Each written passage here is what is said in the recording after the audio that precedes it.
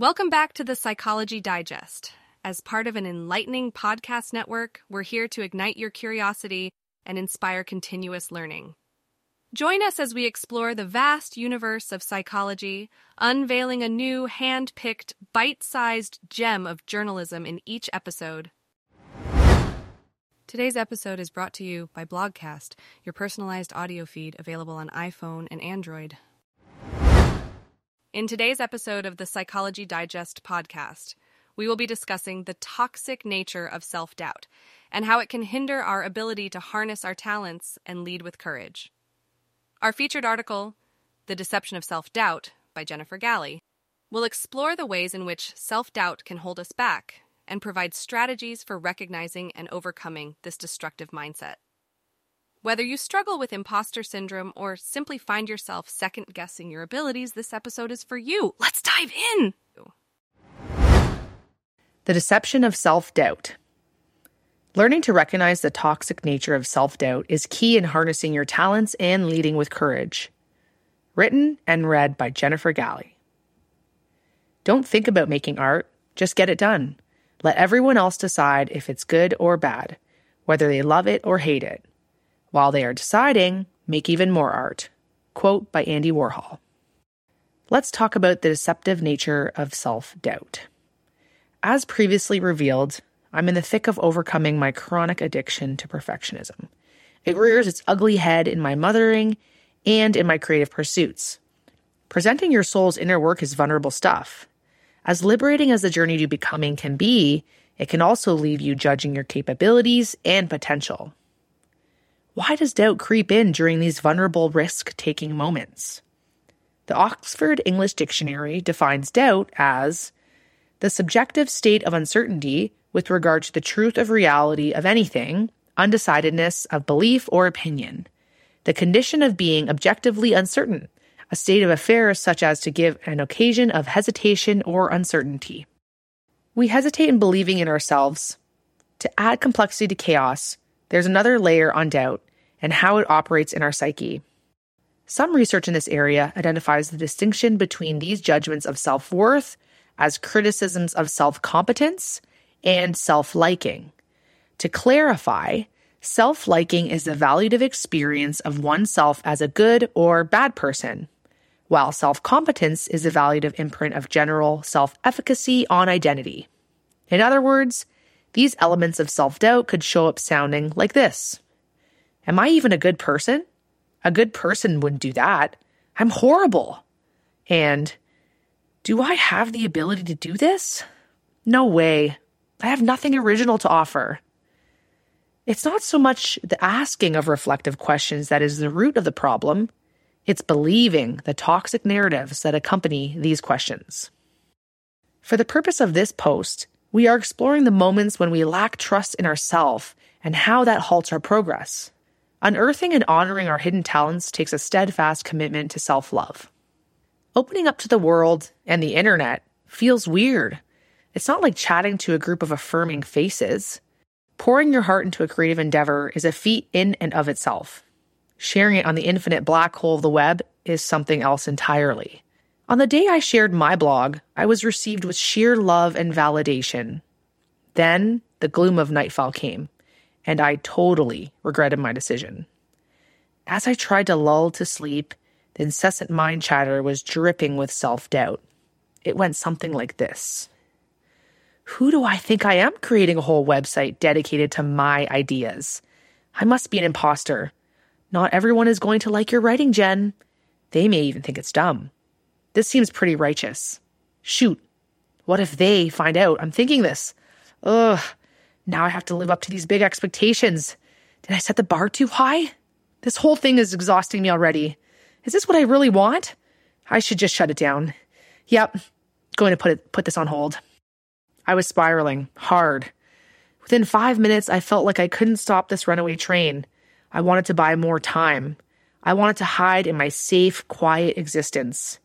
This creepy voice came out of nowhere and was screaming at me to remain small. But that wasn't really me. That's not really you. It's a bluff. In one of my favorite books entitled Radical Acceptance, Psychologist and mindfulness extraordinaire Tara Brach affirms that whenever we reject a part of our being, we are confirming to ourselves our fundamental unworthiness.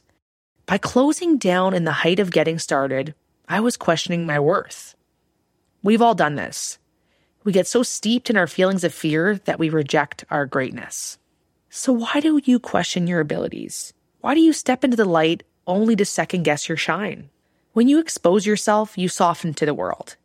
In a society that indoctrinates us to think that vulnerability is weakness, this exposure can feel intolerable. Your knee-jerk reaction is to protect. Self-preservation mode kicks in. Time to dust off your shell and cower into comfort. Not to mention the mind games you play. They spin you in staggering webs of delusion. You can become so entangled in your false story that you genuinely begin to believe it. The second-guessing, the questioning, the demeaning, the skepticism, the I am not enough. All tricky mechanisms to keep you stuck in complacency. This mirage can be very convincing. So much so that you don't take risks. You don't curiously create. You don't advance your ideas. You don't offer your perspective. You don't apply your gifts.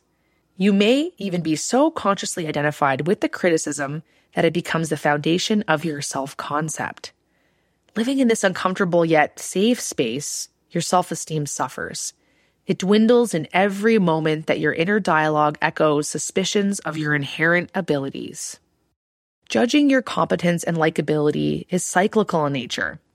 When we doubt ourselves, we often project that doubt onto the world. A distrust in our worthiness may evolve in a distrust of others, and in turn, repeats a self-sabotaging pattern by influencing our motivations, attitudes, and behaviors. In her insightful book, When Things Fall Apart, Hard Advice for Difficult Times, Buddhist teacher Pema Chodron explains how we further solidify these destructive patterns. The painful thing is that when we buy into disapproval, we are practicing disapproval. When we buy into harshness, we are practicing harshness. The more we do it, the stronger these qualities become. How sad is it that we become so expert at causing harm to ourselves and others? The trick then is to practice gentleness and letting go. We can learn to meet whatever arises with curiosity and not make it such a big deal. How do we stop the derailing and sometimes debilitating effects of self-doubt? I'm not on a pedestal. I haven't fully figured it out, and maybe you haven't either. This is the point. In many moments, I'm pushing through these shaky feelings of self-doubt in order to self-actualize. There is no quick fix. It takes daily habits and mindfulness over time to rewrite limiting narratives. Here are some of the tools I use to silence hesitation and self-criticism. Have an ability is malleable mindset. You're not a fixed creature. You're fluid. You can change your mind.